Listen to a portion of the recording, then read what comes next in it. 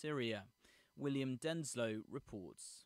According to State Department spokesperson Morgan Ortagus, Secretary of State Mike Pompeo has held a call with Iraq's Prime Minister Adel Abdul Mahdi. Ortagus says the US top diplomat made clear that they will defend its people who are in Iraq, protecting the country's sovereignty and independence. At least 25 people died on Sunday when the US targeted bases controlled by the militia group Kataib Hezbollah. That strike came in response to a rocket attack that killed a US contractor. An attack US President Donald Trump says was orchestrated by Iran. William Denslow, New York.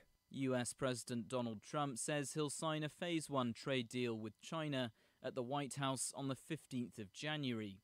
The two countries have been locked in a trade war since 2018. Kevin McAleese has more from Washington. Donald Trump said the Phase 1 deal would be large and comprehensive, although details of the initial agreement between the world's most powerful economies have yet to be made public by either side.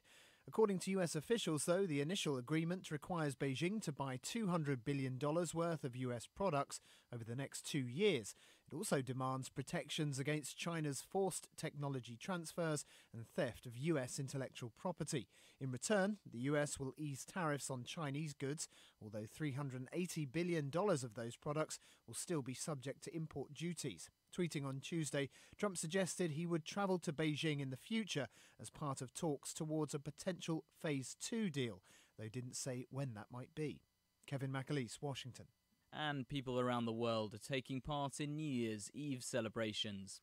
In Sydney, Australia, the city's world-famous fireworks display went ahead, despite calls for it to be cancelled. Deadly wildfires are burning in many parts of Australia, including coastal areas near Sydney. Meanwhile, as Holly Hudson reports, people in London are also getting ready to usher in 2020. More than 100,000 people have booked to be at Tuesday night's sold-out firework display on the River Thames in the capital, but the Metropolitan Police are urging those without a ticket to watch from home to avoid travel disruption and overcrowding. Across the UK, large firework displays and light shows will take place in cities including Edinburgh, Cardiff, Manchester, Newcastle and Nottingham. In London itself, some 12,000 fireworks are set to be exploded when the clock strikes midnight, 2,000 of which will be from the London Eye. Holly Hudson, London. From bureaus worldwide, this is FSN. This is a test of the emergency podcast system.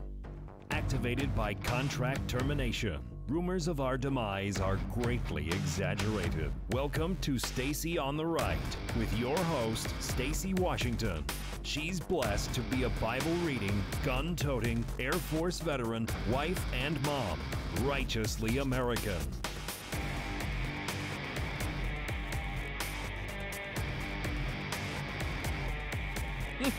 Oh, yes. Yeah, I am blessed to be a gun-toting mama, righteously American. I'm also blessed to be back with you today on the last day of this decade. And let me just say to you, yeah, okay, are you ready for 2020? Do you have a 2020 vision?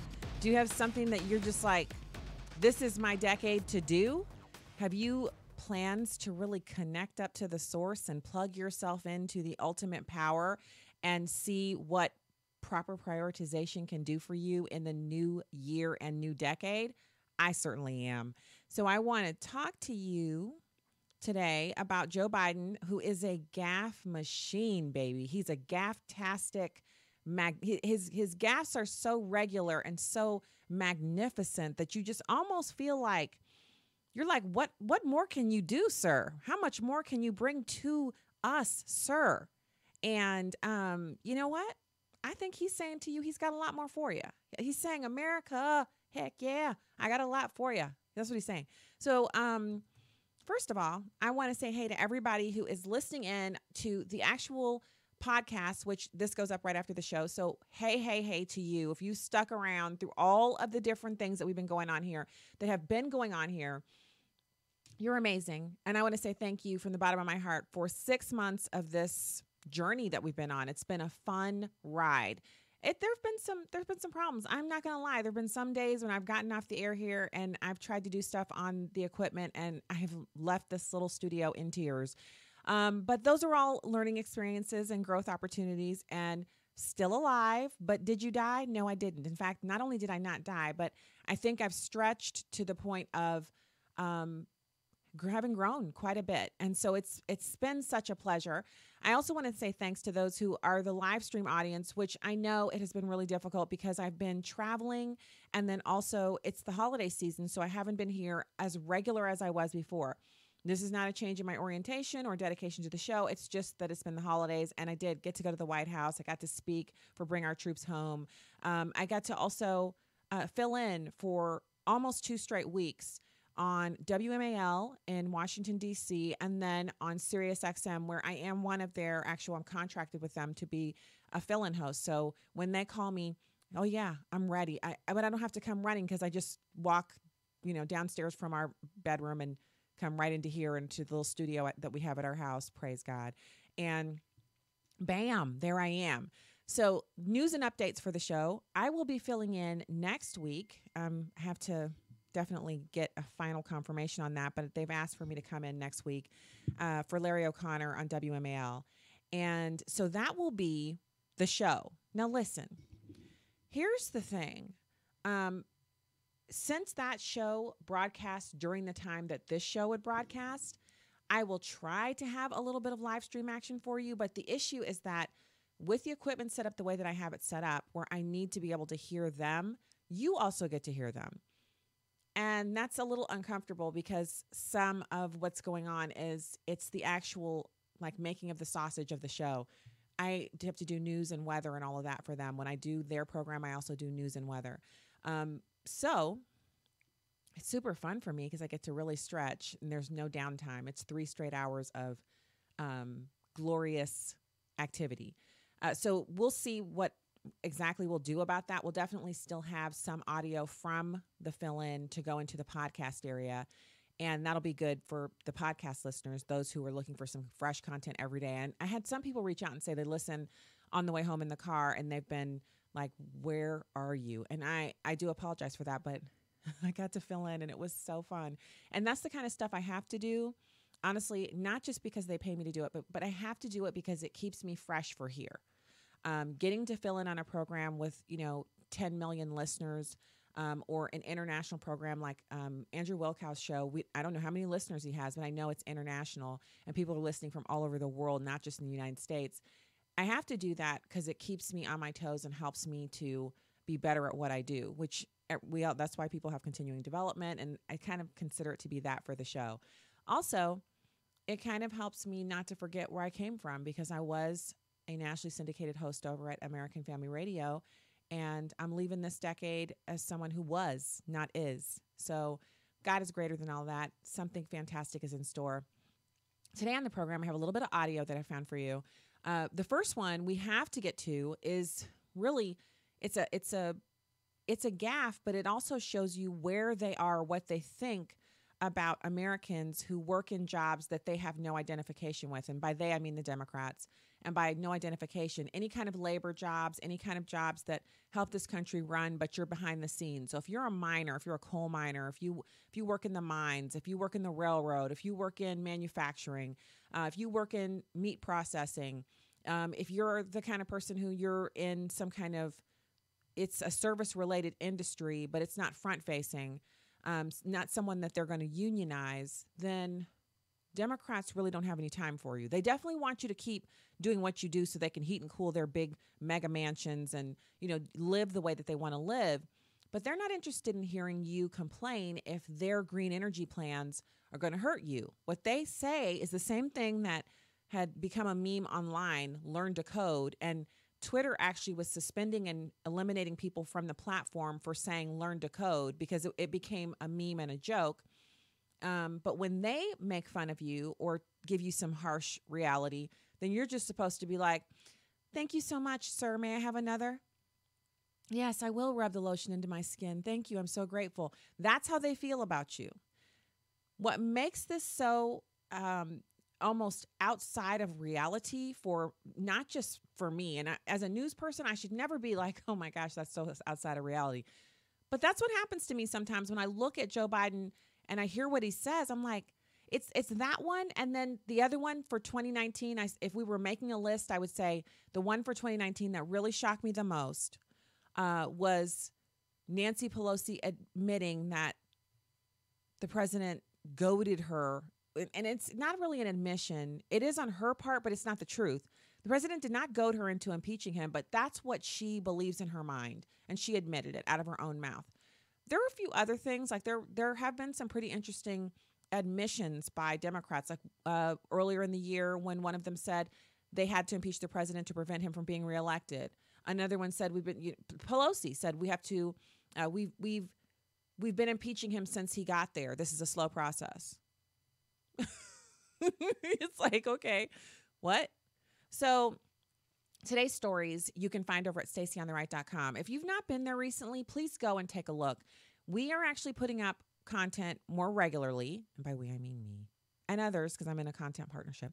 And then we have, in addition to the live stream window being there and the chat window being there where all the fun friends are, that is also the place, StaceyOnTheRight.com. That's the place where you get to access the content and contact me, and you have no one in between you. So when I say that, what I mean is on Facebook, they've now stopped me from live streaming. I can't live stream over there. So if you're a Facebook user and you're thinking, well, where is she? What's happening?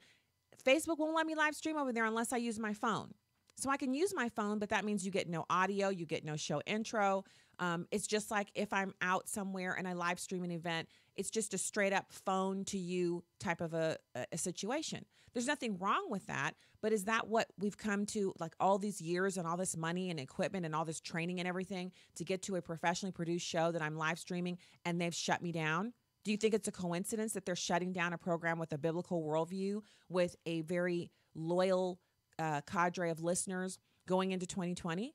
It's not a coincidence that I can't get my live stream up on Facebook anymore. So the most important thing for us to do is remember where you can get the content. You can always get it at StaceyOnTheRight.com. There's no algorithm or overlord in between you and me. And then the last thing I want to say about that for kind of housekeeping type stuff is we had a comment about one of the stories that I posted on Facebook today. It's from my blog. It's a blog that I wrote, and the person said, well, I went there, but there were too many ads, so I couldn't read it. Well, here's the thing. That blog has been going since 2011, I think. And the entire time it's been going, we haven't had ads. So I've been blogging there all that time and posting content for free.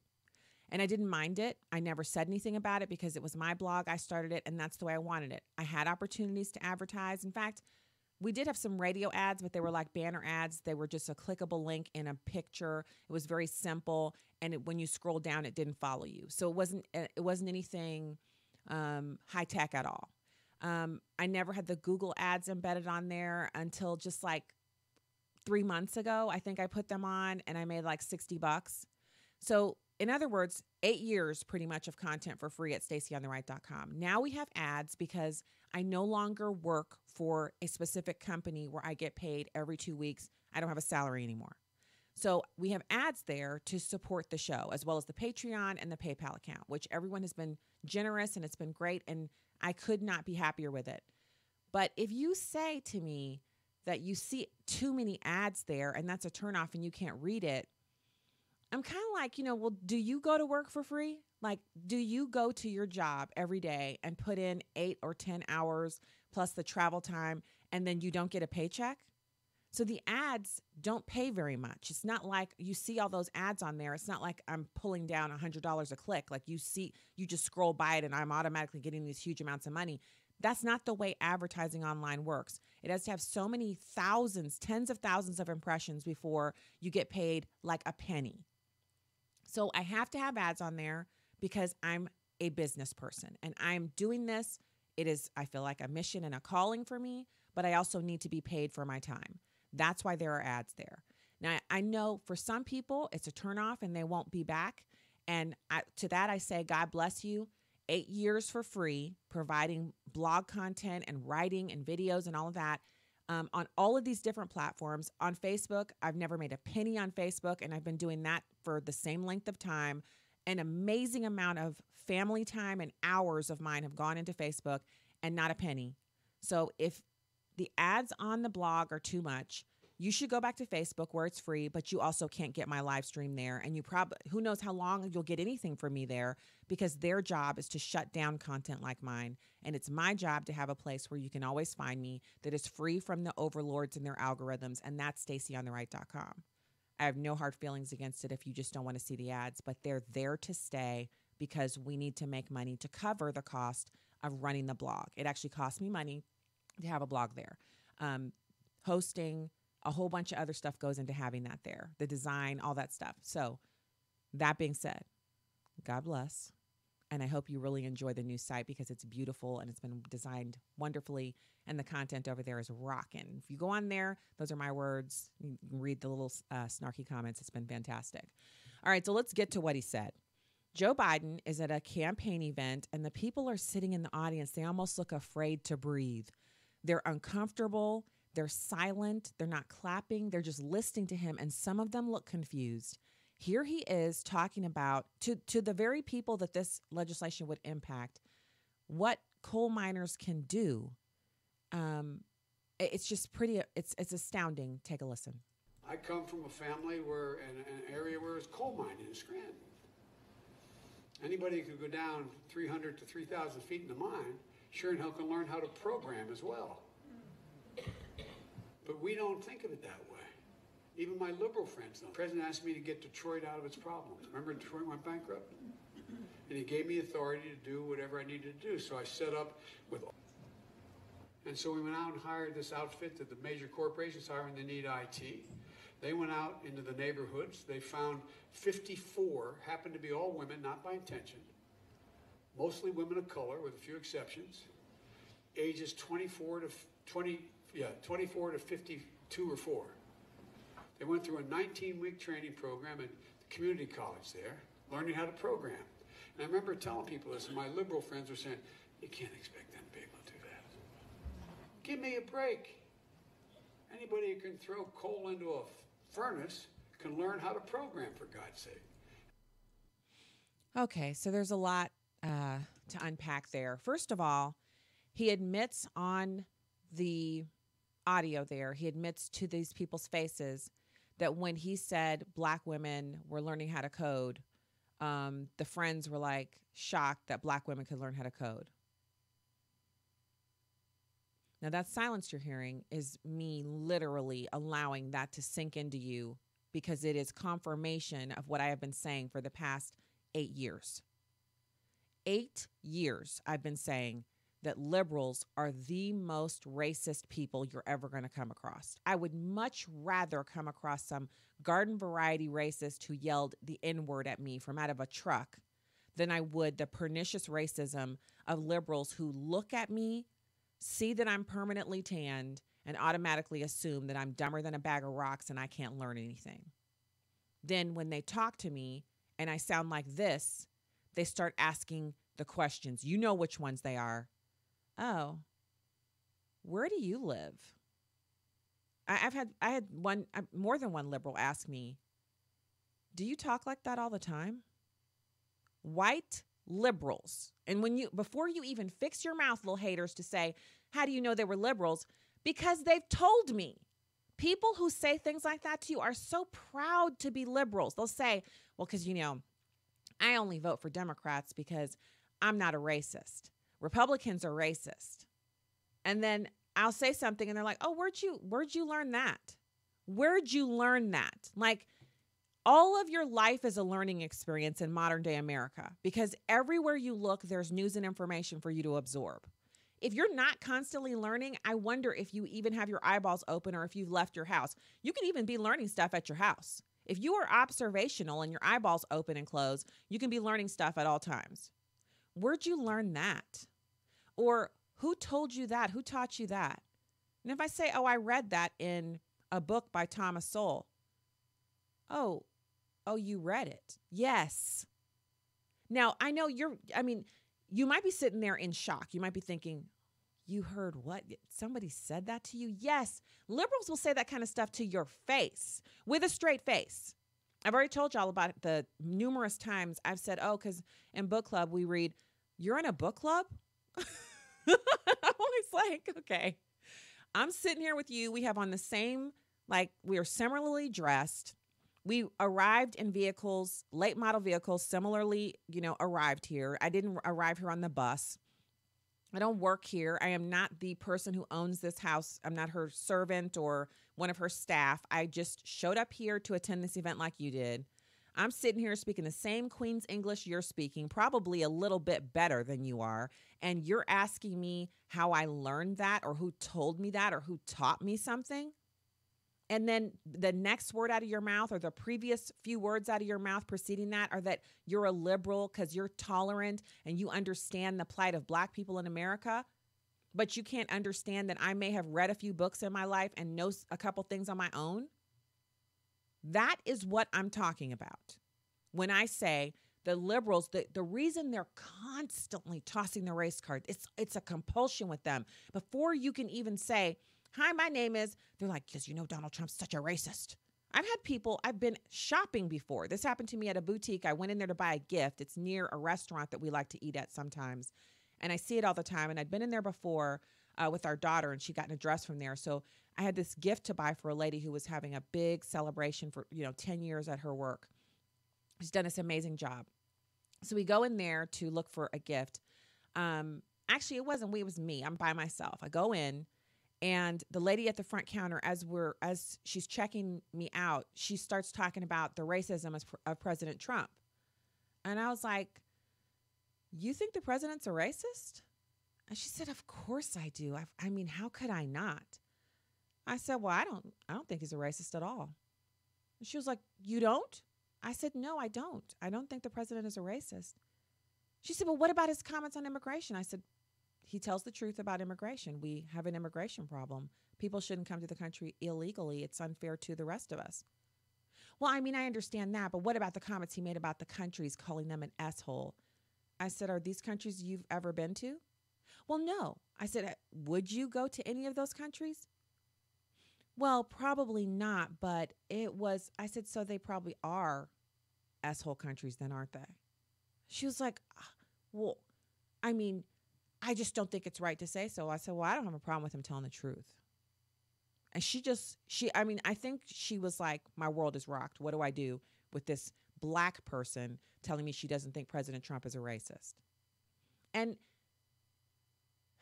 if it hadn't been so surprising to me that she would bring this up while she was checking me out, I just bought the one thing. And I was thinking to myself, would you have said this to me if I was white and I was buying this thing?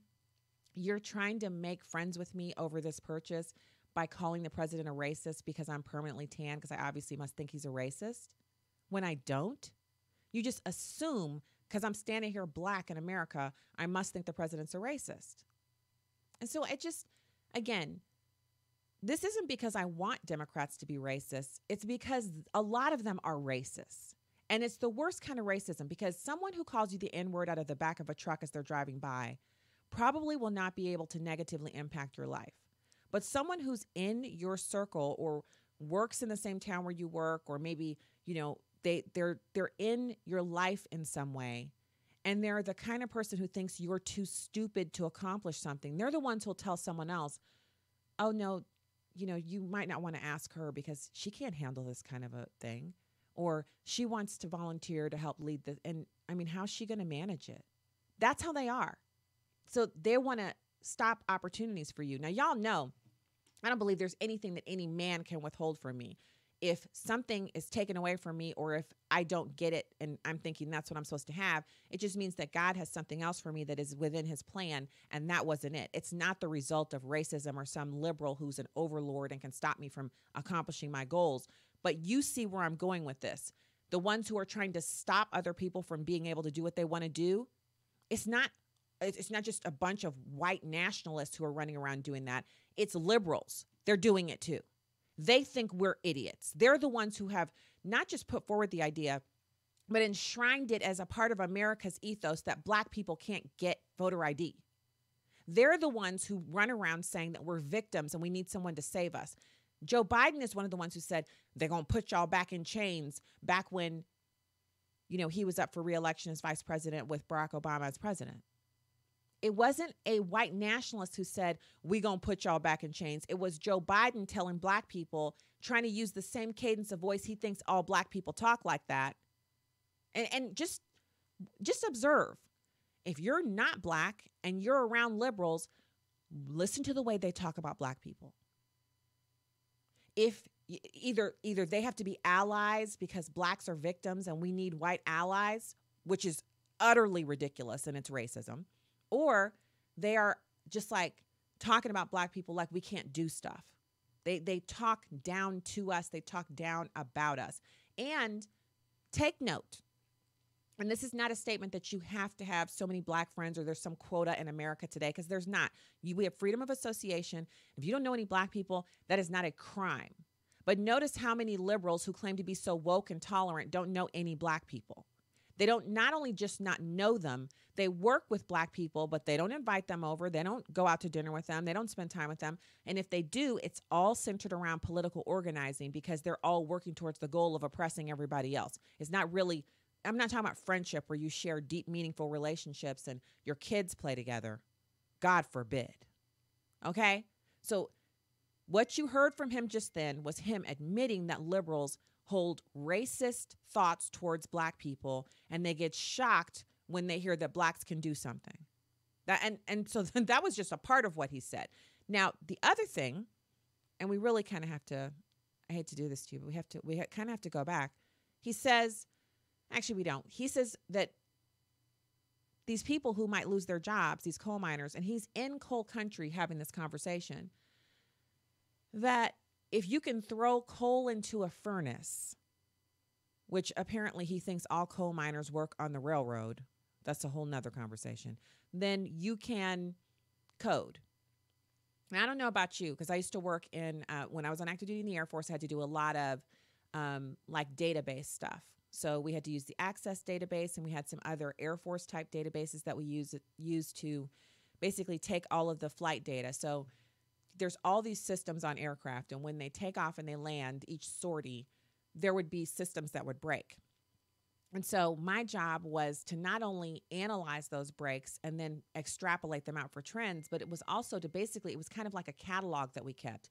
The crew chiefs would input the breaks into their system, and our system would basically translate that kind of back end that they were using into reportable data that we could then say, wow, are you aware that this particular part on the aircraft it breaks every single time on every plane, this one part, so we're replacing it at a rate of, basically 1-to-1. And then we would create those reports and send them over.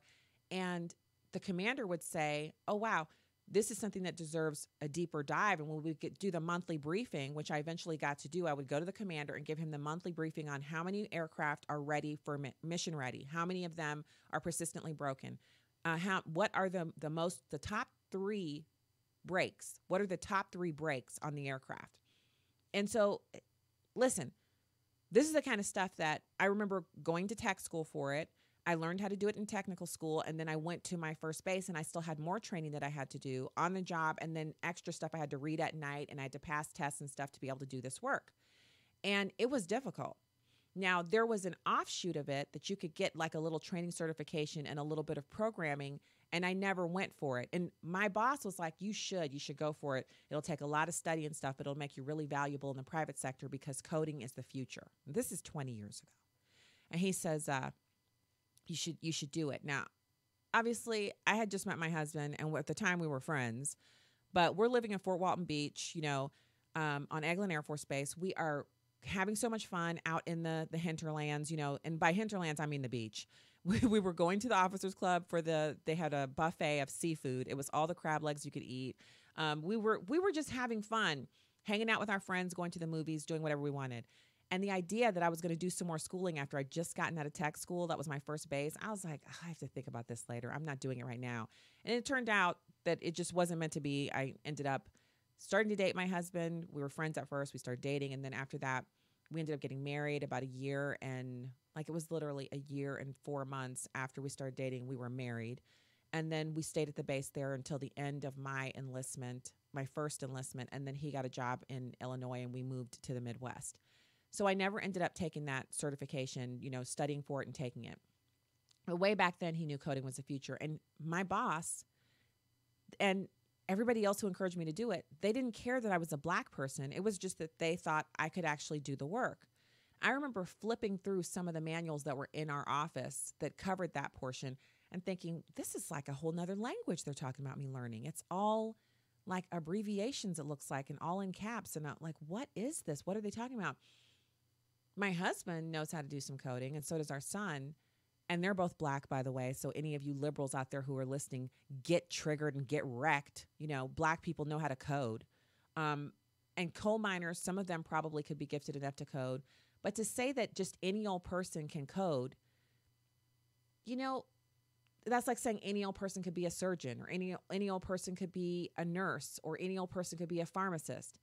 Well, if any old person has the wherewithal and the desire to do that, then sure. But to say that people who have been working in coal mining, which is still, you still have to have some skill to be a coal miner, that they're going to just step right out of the coal mines and suddenly go start coding, it's idiotic. And so that's why I called the comments that he's made gafftastic, because he doesn't make any sense. People don't just step up out of, 20 or 30 years of being a miner and just go learn to code. It's ridiculous. But it just goes to show you that he doesn't care. So not only is he friends with a lot of racists, and he's a liar because he said Republicans would put Black Americans back in chains, and Donald Trump's a Republican. He's the president of the United States, and he hasn't put anybody back in chains. But it's just the idiocy of him continuing with this presidential campaign when we all know that he barely has the functioning ability to finish out thoughts and be able to give a coherent speaking engagement. He just, it's gone. It's like, it's kind of like watching someone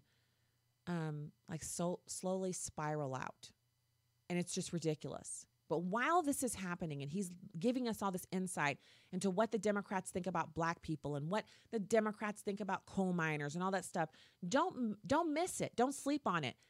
Keep the truth of what they're saying about the way they think about different groups of Americans. Keep it before you and understand that they're not just these. I call them gaffes, but these are features of who they are. This is an expositional type of an exercise that we're going through. Don't mistrust what they're saying. It's real. They believe these things about us. Black women, Black people, minors, you name it, all beneath them. So, all right, now I want to pivot over to the anti-Semitic attacks, which we did discuss yesterday. And so, of course, everyone's trying to blame President Trump for the anti-Semitic attacks. And Secretary Pompeo made some comments in defense of the president, but also to kind of expose the truth about what is going on here. Here he is.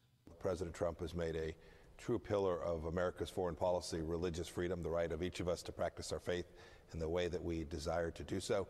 And we work hard at this. We've all observed Christians under threat in the Middle East and other parts of the world as well. I've talked at some length about China and how it's persecuting over 1 million Muslims in Xinjiang province. So the president is aware of the persecution that's going on around the world, and he's also aware of what's going on in New York with the attacks on Jewish families, Jewish people. But the people who've been leveling the attacks are getting released from prison instantly because New York City has some kind of reform bill out that says basically it's a bail reform type package where if you get arrested, you're instantly put back out on the street, even if it's for something violent like attacking someone because of their religion. Now, notice these attacks aren't happening to Muslims. They're happening to Jewish people. It's anti-Semitism. And there are stories out there about whenever it's a white nationalist who does the attack on a Jewish person, but if the attacker is Black, then they don't publish a story about it. There's a blackout on the information. They just simply don't cover it. It's fascism that they're not covering it, period. That they're not just saying, look, here's what's happening. This attacker, the alleged attacker is this person, and then just move on to the next story. They're not covering it the way that they would if it was, if every attacker was white, they'd be covering it differently. So, look at it however you want, but it's not right. It's not equal treatment by the media. So last couple stories for today's show. First of all, you can go find this one over at StaceyOnTheRight.com as well. The title of his Black radio host hits out at Trump and fails. And this is Charlemagne. He calls himself Charlemagne the God, God being all lowercase. And here's the quote from him. He says, "It's not worth it. I don't think that we have gotten to the point in our society where we can take chances on a president who may be putting money in our pockets but rolling back all of our civil rights gains." Now, here's the issue that I have with Charlemagne, as I have listened to him on The Breakfast Club on occasion. I mean, it's not my type of show, but it is a hugely popular morning show in New York, huge audience, millions of listeners, and the guy has an ability to shape conversations with that program. And I do think that, like some of us from the Blacks for Trump Advisory Board, there are a couple of people on the board who would be perfect for a media environment like that. It would be great to see them go on the show. In fact, I'm thinking of Benjamin Irby, who's not on Blacks Voices for Trump, but Benjamin Irby has been on My Life Zet TV show, and he's a really great commentator. He's young, and he's from Brooklyn, born, raised there, family ties there, generationally. He's a excellent purveyor of true conservatism, and he's young. He's a millennial. And I think he's like 30 years old, if that. So I'd love to see him go on with Charlemagne the God and have the discussion about this kind of stuff, because there's a way for a young person who's a conservative who supports President Trump to have these conversations without it turning into a melee, and I think he could do it. Here's my issue with what Charlemagne said. President Trump hasn't rolled back any civil rights for Black people. So if he had, then this would be a valid criticism, but since he hasn't, I'm wondering what he's talking about. So he's just been told, you have to tell Black people not to vote for President Trump because the polls are showing that they're swinging his way, and we can't afford that. And so since Charlemagne is rich, because let me just, clue you in. If you're on a major market radio program in a city with millions of listeners, you are making big bank on the radio. He's making hundreds of thousands of dollars a year working on that, if not $1 million a year. He's really, really raking it in. His show is popular. And it doesn't matter what the content is. The point is that he's got the ears listening to the show. So he can really inoculate himself from the impacts of Democrats being in charge. He can afford to have a driver. He can afford to have a really nice place to live, even if the taxes are high, because his income is so large that it doesn't hit him the way it would if you're middle class. So the tax cut, it may not have hit him because the tax cut was mainly for middle income and middle class people. The more money you make, the less impact the tax cut had on you, unless you were a sole proprietor or obviously the business tax cut was good for everybody. So he's coming out to say this because it doesn't matter to him who the president is. In fact, it'd be great for him if it's a liberal, because it means the cocktail parties are flowing and they're doing all the command and control stuff, and he doesn't have to worry about it because it doesn't impact him. But for the listeners that he has, who have seen bonuses and wage increases and opportunities for them to switch jobs, this is a very real decision that has to be made. They need to vote for someone who's going to come in and destroy all the gains the president has made in the economy and thereby destroy some of their livelihood, or they can vote for President Trump and hope for, 4 more years of this kind of economic prosperity so they can cement these gains into it's a reality. The longer you are working at a certain level, the more likely it is that you will continue to work at that level or higher. It's just the way it works. So you have to get in there and you have to kind of settle in, right? You want to settle in before, you don't want the rug to get yanked out from under you before you get a chance to really settle in and make those gains permanent. And so Charlemagne doesn't have to worry about that because he's a radio host. He's going to be a radio host whether Democrats are in charge or whether Republicans are in charge. So he can afford to say anything. And he's been told to say, tell Black people don't vote for Trump. And so that's what he's doing. So just know that. And I have some snarky comments over here at StaceyOnTheRight.com that you can read. You can also watch the clip from Fox News. I put the video in the post. You can check that out. And by all means, if you do end up heading over, make a comment on there. We have the Facebook comments plug-in working on the new website. So check it out. Make a comment. So the last one I have here, I saw this and I thought, finally I have proof. So you know how it is in a couple, one part of the couple is always hot and the other one is always cold. That is just every couple I know, one is hot, one is cold. I've never met a couple where they're both cold or they're both, overheated. So at our house, we have the same situation going on. And I always want it cold at night. And now I have proof. I'm printing this story out. It's from hotair.com. And the link is in the show notes at listen.stacyontheright.com. It says, those who sleep in cold environments tend to fare better. The title of it is Your Bedroom is Too Hot. A study of people with a sleep disorder found that they slept longer in temperatures of 61 degrees Fahrenheit versus 75 degrees. The cold sleepers were also more alert the next morning. The basic physiology is that your body undergoes several changes at night to ease you into sleep. Your core and brain temperatures decrease and both blood sugar and heart rate drop. Keeping a bedroom hot essentially fights against this process. Insomnia has been linked to basic malfunctioning of the body's heat regulation cycles, meaning some cases could be a disorder of body temperature. So simply cooling yourself down at night by having the temperature lower in the evening right before bed and then all the way through the night until the morning, and you can set your thermostat to make that change, means you'll sleep better. And you guys better believe it's going to be icy cold tonight, because I have the proof. There's no arguing with me anymore. And that's why I feel like I sleep better when it's really cold. In light of this physiology, sleep experts unanimously suggest keeping your bedroom cooler than the standard daytime temperature of your home. There's no universally accepted temperature that is correct, but various medical entities have suggested ideal temperature ranges. The most common recommendation, cited by places like the Cleveland Clinic and National Sleep Foundation, is 60 to 67 degrees Fahrenheit. So they say that within that range, it varies, blah, blah, blah, yada, yada, yada, awesome and excellent. All I got to say about it is, oh, this is just too good. I'm so ready for it. Ice the room down. I'm ready. I'm ready for the room to be cold because it's the wintertime, so it's easier to do. It's much harder to do it in the summertime when it's hot outside and you're relying on the AC. So, yeah, you better believe tonight it's going to be icy cold. So if you guys, I want to say hi to some people who are over here in the live stream on YouTube. Karen and Vince, lots of comments about the SB16 and shadow banning. Lori, thank you guys so much for being in there. Pookie Martinez, hey, happy 2020. Thank you so much. As I close out the show today, I want to have one more subject that I want to go over with you, and that is your vision for 2020. 2020 is upon us. And unlike some years where people have been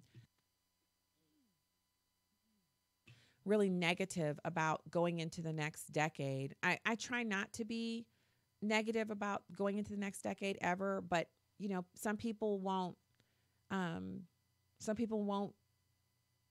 that feeling. They'll be negative, and that's a choice. I want to just say, going into it, that we can pray, especially tonight. If you're one of those people who want to pray hey, Doug Poss over on YouTube as well. If you're one of those people who wants to pray in the new year, which I encourage you to do, it's actually fun to go over from one year to the next and you're praying. It's great. I